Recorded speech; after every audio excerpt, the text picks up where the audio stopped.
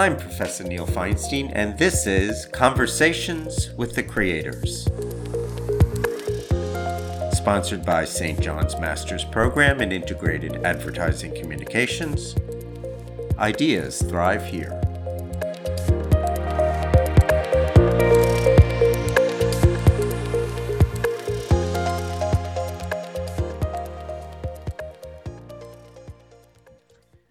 So I've been in advertising a long time, and when you're in advertising, you have a lot of mentors, and you also have a lot of people that become your idols. I've had many mentors, but then a few weeks ago, we spoke with Valerie Graves, and she became my new advertising idol. She's got an amazing story. She's an amazing woman. And so I'm going to turn it over to my colleague, Professor Audrey Siegel-Mavora, to talk a little bit about who Valerie Graves is and why she's so wonderful. All right. Well, I'm just going to say, Neil, I got there first.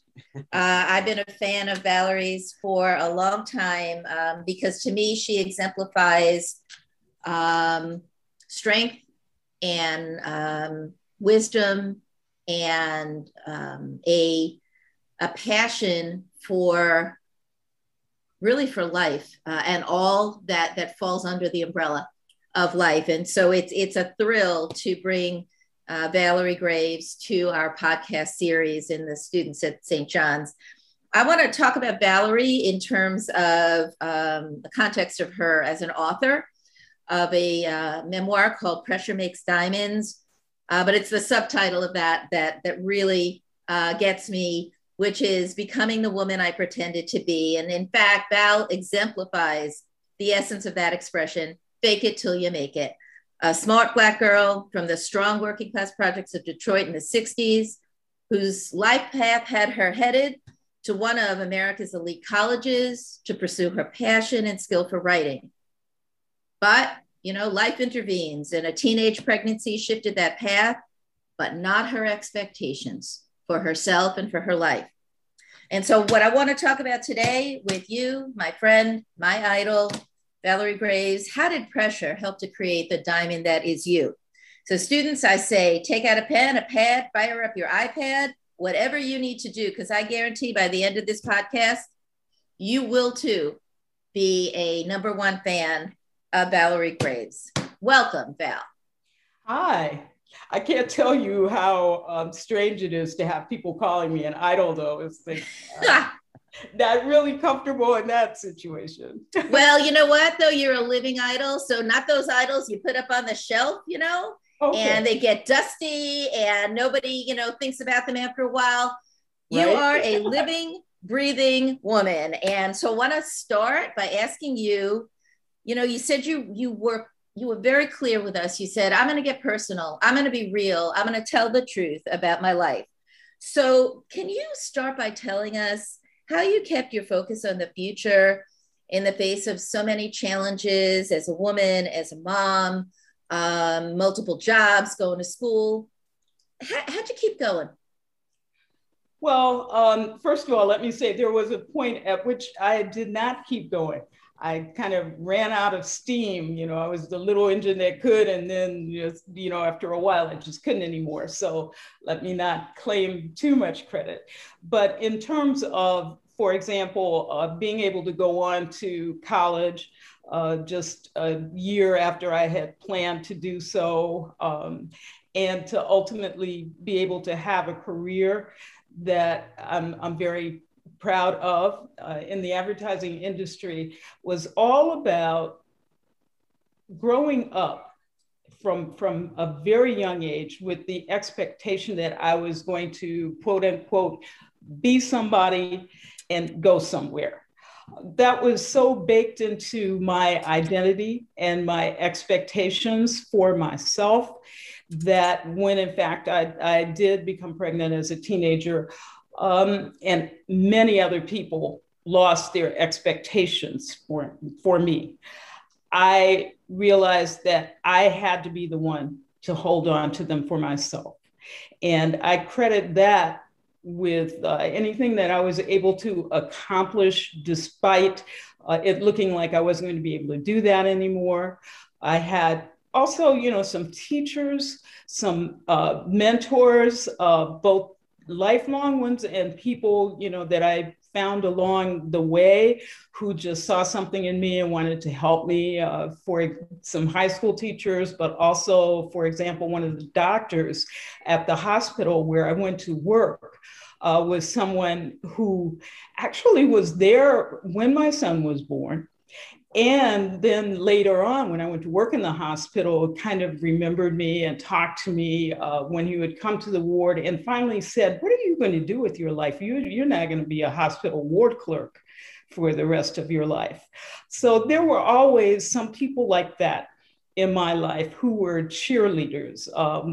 My friend Sheila, who offered me the opportunity to live with her family in Boston when I really decided that I needed to just hit the reset button.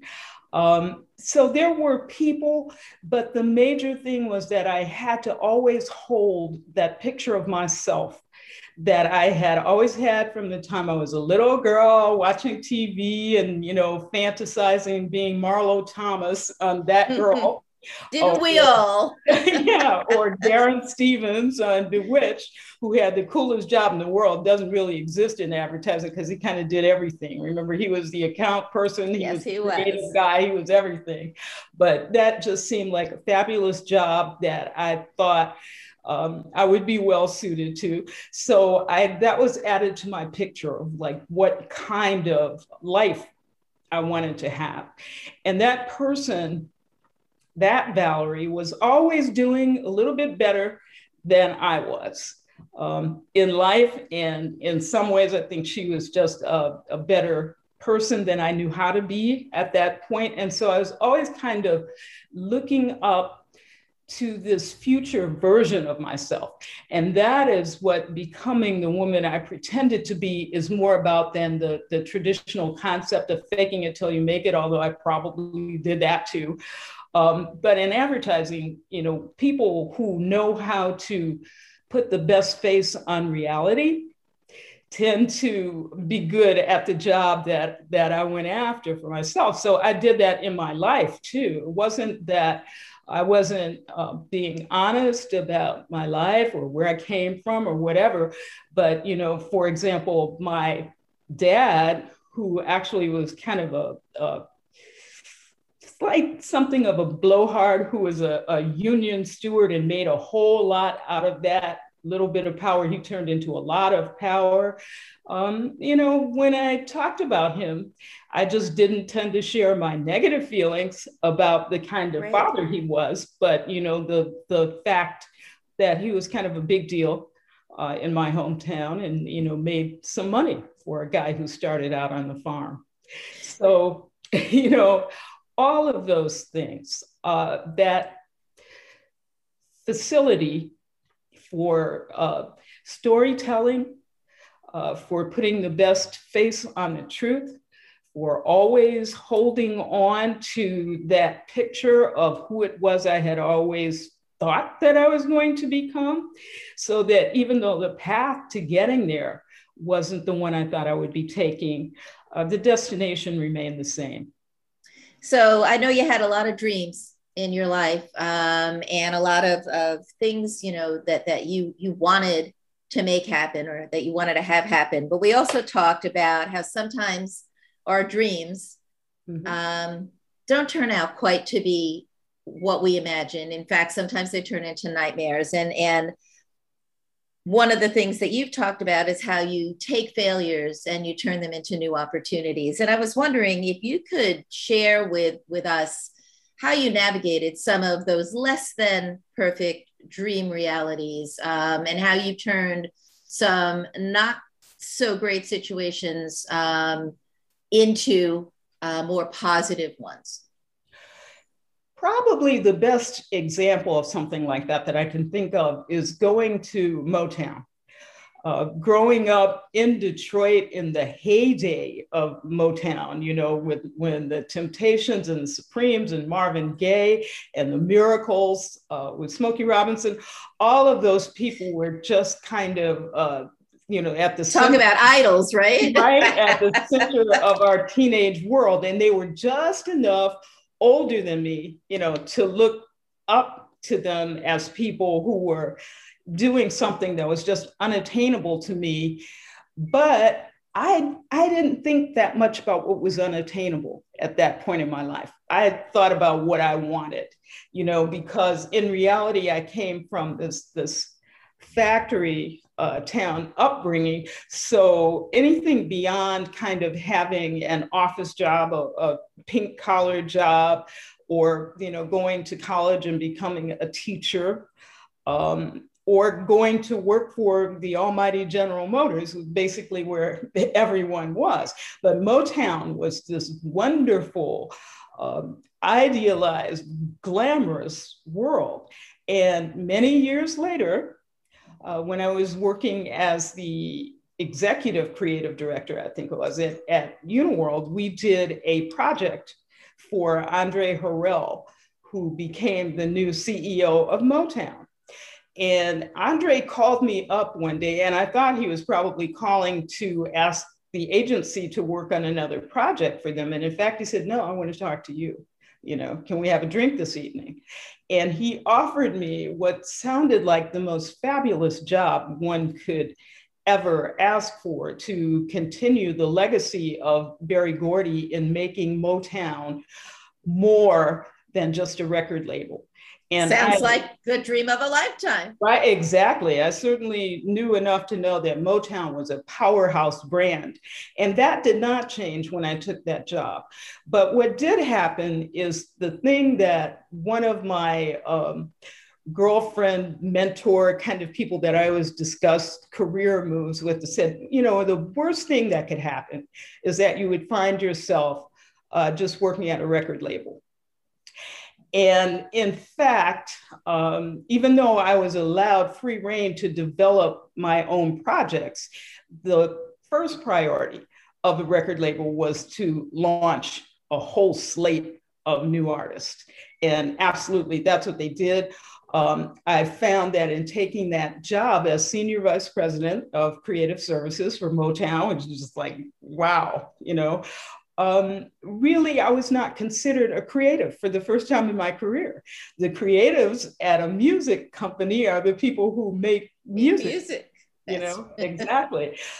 So I had to find my footing in that world. And actually, that would have been all right. It was pretty easy for me to see the alliances of audiences and that kind of thing, and come up with cool projects that we could work on with major brands like Pepsi and Coors and Clairol, for example. But it wasn't easy to get those things done in the context of an enterprise where they were trying to sell some records and not having a whole lot of success at doing it.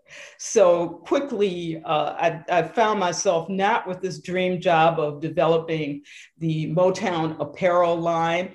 It did get developed, but I found out as soon as I walked in the door that those rights had been licensed away before I got there, even before Andre had been appointed CEO. So there were many things that we could not do with that Motown brand that were all part of what I wanted to do. There were other things that were more ambitious, continuing Berry Gordy's inroads into making movies that he did with Lady Sings the Blues and Mahogany, and Enter the Dragon, I think was another movie that they made. Coming up with a hip hop talk show, a variety kind of program was one of the things that I wanted to do, and was talking with my former intern, who is now a great big deal Hollywood producer, Reginald Hudlin. So I was talking with him about projects like that. And those were the things that got backburnered. One big disappointment was that I wanted to do, because Andre, in a meeting, and Andre Harrell was a brilliantly creative, visionary sort of person who just started listening to some of the wrong people about which artist and which music to bring out at a label like Motown. But still, he was so creative, wonderful to be around. And I don't know if you remember, but there was a time when Black churches were just being torched in the 90s. Yeah. And Andre just kind of offhandedly said, you know, we should do a benefit for that. And by that time, I had learned enough about the business of music, which is not real business-like compared to a corporation or even a traditional advertising agency. I had learned enough to keep a good idea to myself for a while. So the only person I talked to about it was Andre. I said, you know, Andre, I think we could get some big corporate sponsors for a Motown rebuild concert to rebuild the churches. And he said, well, see what you can do. And I went and talked to one of my biggest clients who was then at AT&T about doing it, and, you know, was hoping just to get him as a one of the sponsors. And he just loved the idea, and every concept that we had of this, he made bigger. You know, we were thinking about doing something at the Hard Rock Cafe in Los Angeles. He said, you know, we just built this facility in Atlanta for the Olympics, and we're going to be leaving it up for a while for the enjoyment of the citizens of Atlanta. So why don't I was there. Were you? Yeah, wonderful. He said, so why don't we do it there? Okay. And I know you were talking to Fox about broadcasting this, but I want you to talk to our people who do network media buying instead. So, you know, there was all of that. And I just kind of floated back to my office about 2 feet above the ground, and went to talk to Andre about it. And he said, you know, I don't want to do it because if it doesn't work, I'll get blamed for it. Wow. He was by that time already having, you know, some trouble with Polygram because he had fronted enormous amounts of money. Motown had spent enormous amounts of money and had not launched this new slate of stars very well. So that was a big disappointment. But some of the successes were along those same lines. I was able to get contracts for our artists with Clairol, for example, because we had a girl group called Shades, which unfortunately came out at the same time as Destiny's Child, who had a little girl named Beyonce.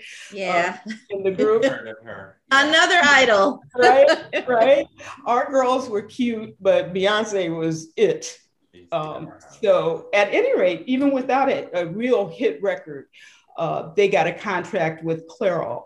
Our Mo Jazz label, we did a custom compilation for Coors for, I think, Black History Month. We also, one of those incongruous things that it's like, Valerie, how in the world did that happen? I got Boyz II Men involved with the United States Department of Health and Human Services in a campaign against teenage cigarette smoking. It's kind of not very well known fact, but I also had done some pro bono work on the issue of teenage smoking, that Black kids don't tend to smoke cigarettes, and especially Black girls. They're almost an example, you know, to the society about, you know, not smoking. And so it's easy to get Boyz II Men to come out and do that. And there was a big launch with Donna Shalala, who came out and gave them a pound, and we got covered on national news. Now, by that time, I was actually living out in California and just working out the last of my contract with Motown while my husband was going to Stanford for a minute. Was there any point at which in any of your, you know, kind of better or worse settings, was there any point where you had to admit defeat? You just threw up your hands and said, it's not going to happen? You know what? I didn't admit defeat, but there absolutely, and it was in that Motown moment, and it was thanks to a lot of metaphysical reading and learning that I was doing, that I had to admit that I was not in control. And giving up control and just trying not to be part of the chaos and to go to work every day and say, well, what might I do for Motown today? Instead of feeling that I was somehow entitled to execute my grand vision, worked very well for me. It was a chaotic environment. They had overhired, and at one point, 43 people were laid off. And I thought for sure I was going to be one of them, because compared to how effective I had been at my last job, I didn't feel effective at all at Motown. But what I didn't know was that, like, not a lot gets done at record labels. They're waiting for a hit that they can get behind, and then bring. And then they're going to ride that. Yeah, right. So I was one of those people that was used to working every day, so it's like, oh, I got this little deal with Clairol. I got this little deal with Coors. We're going to get Boys to Men involved with the government, and I found out that Andre really kind of sold me that way to his artist management. All we need is a hit, and we got Valerie to make these things happen for you.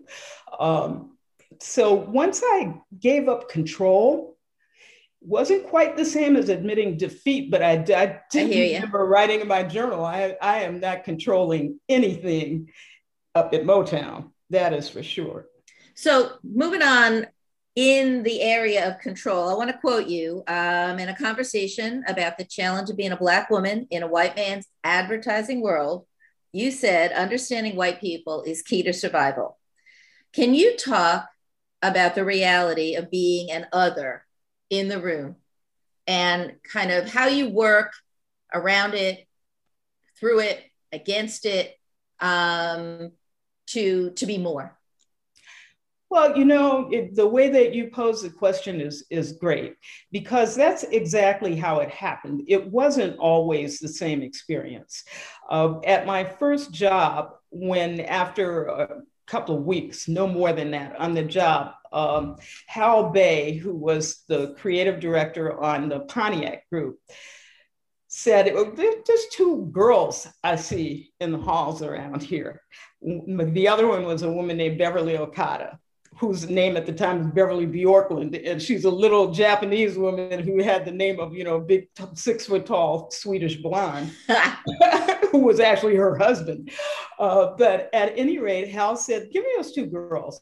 I want to see, what it might be like to have a couple of girls in the group. So my first real creative assignment was as one of 2 women with a group of 22 men, which includes the account team, on the Pontiac group. And at that time, I was just happy to be there.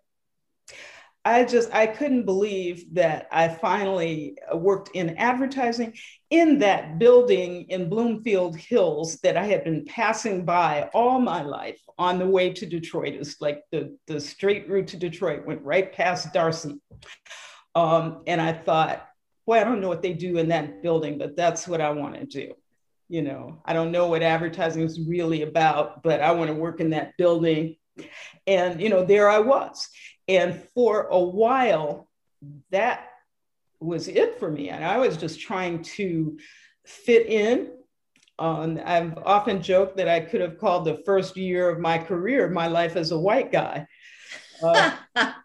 That's what it was. It was like learning how to kind of fit in with the guys, how to laugh at their jokes. I have always, you talk about pressure, I have always been one of those people who really felt the pressure of having to be clever all the time, which is very real in an advertising agency. And I really couldn't say that I ever really got the hang of it. I had to compensate for it by, doing good work and like surprising people. That because you were in the room as a woman, in the room as a Black woman, or simply you've got this title of creative people are clever? Yeah, it was more of the latter than anything else, but everything entered into it. The whole chicks ain't funny thing. One of the guys, Aykroyd or Belushi or somebody said. Yeah, well, Lorne Michaels had to learn that differently, didn't he? Yes. Yeah, despite Gilda Radner being in the original cast. But anyway, yeah, it was all of those things. And it's just who I am as a person. Everybody thinks they're shy. I would not call myself shy, but I am more of an introvert than some people might think. And introverts either have to get over it or, just outshine it with your output. some of my early success had to be due to people's low expectations. They thought that I was some sort of affirmative action hire, which I sort of was, even though there was no affirmative action program, but affirmative action does not mean that you're not good at the job, that you're not talented. It just means that you're given an opportunity. Well, I think that depends on, what bias you come at when you hear that. And I want to talk about that in the context of our students. One of the things that you and I have both been very active in is creating access and opportunity for young people. And many of our St. John students are eager to take on internships, learn from advertising professionals, but they don't always either know how to or have direct access to those people. And I was wondering if you could, speak directly to them about your thoughts on how they should approach this. Okay, first of all, there are at least 2 really well-established internship programs that I know of that sometimes have difficulty finding applicants. And I do think it's probably because people don't necessarily know of them. One of them is the MAPE program, the Multicultural Advertising Internship Program from the 4As, the American Association of Advertising Agencies. That has been around for, at least 40 years, probably 45 years. And it's an excellent program. It pays a stipend for the summer. It is competitive, but people do get in. And it brings you, that program actually has expanded outside of New York now too. It used to just be bringing people into the city of New York, into major agencies, but it's still around. All you have to do is go to their website and get the information and apply. And I would imagine the time to apply is sometime around January, February, something like that. So that's one excellent internship program. And the other one is the internship program of the Advertising Club of New York, where I was on the board of directors for many years.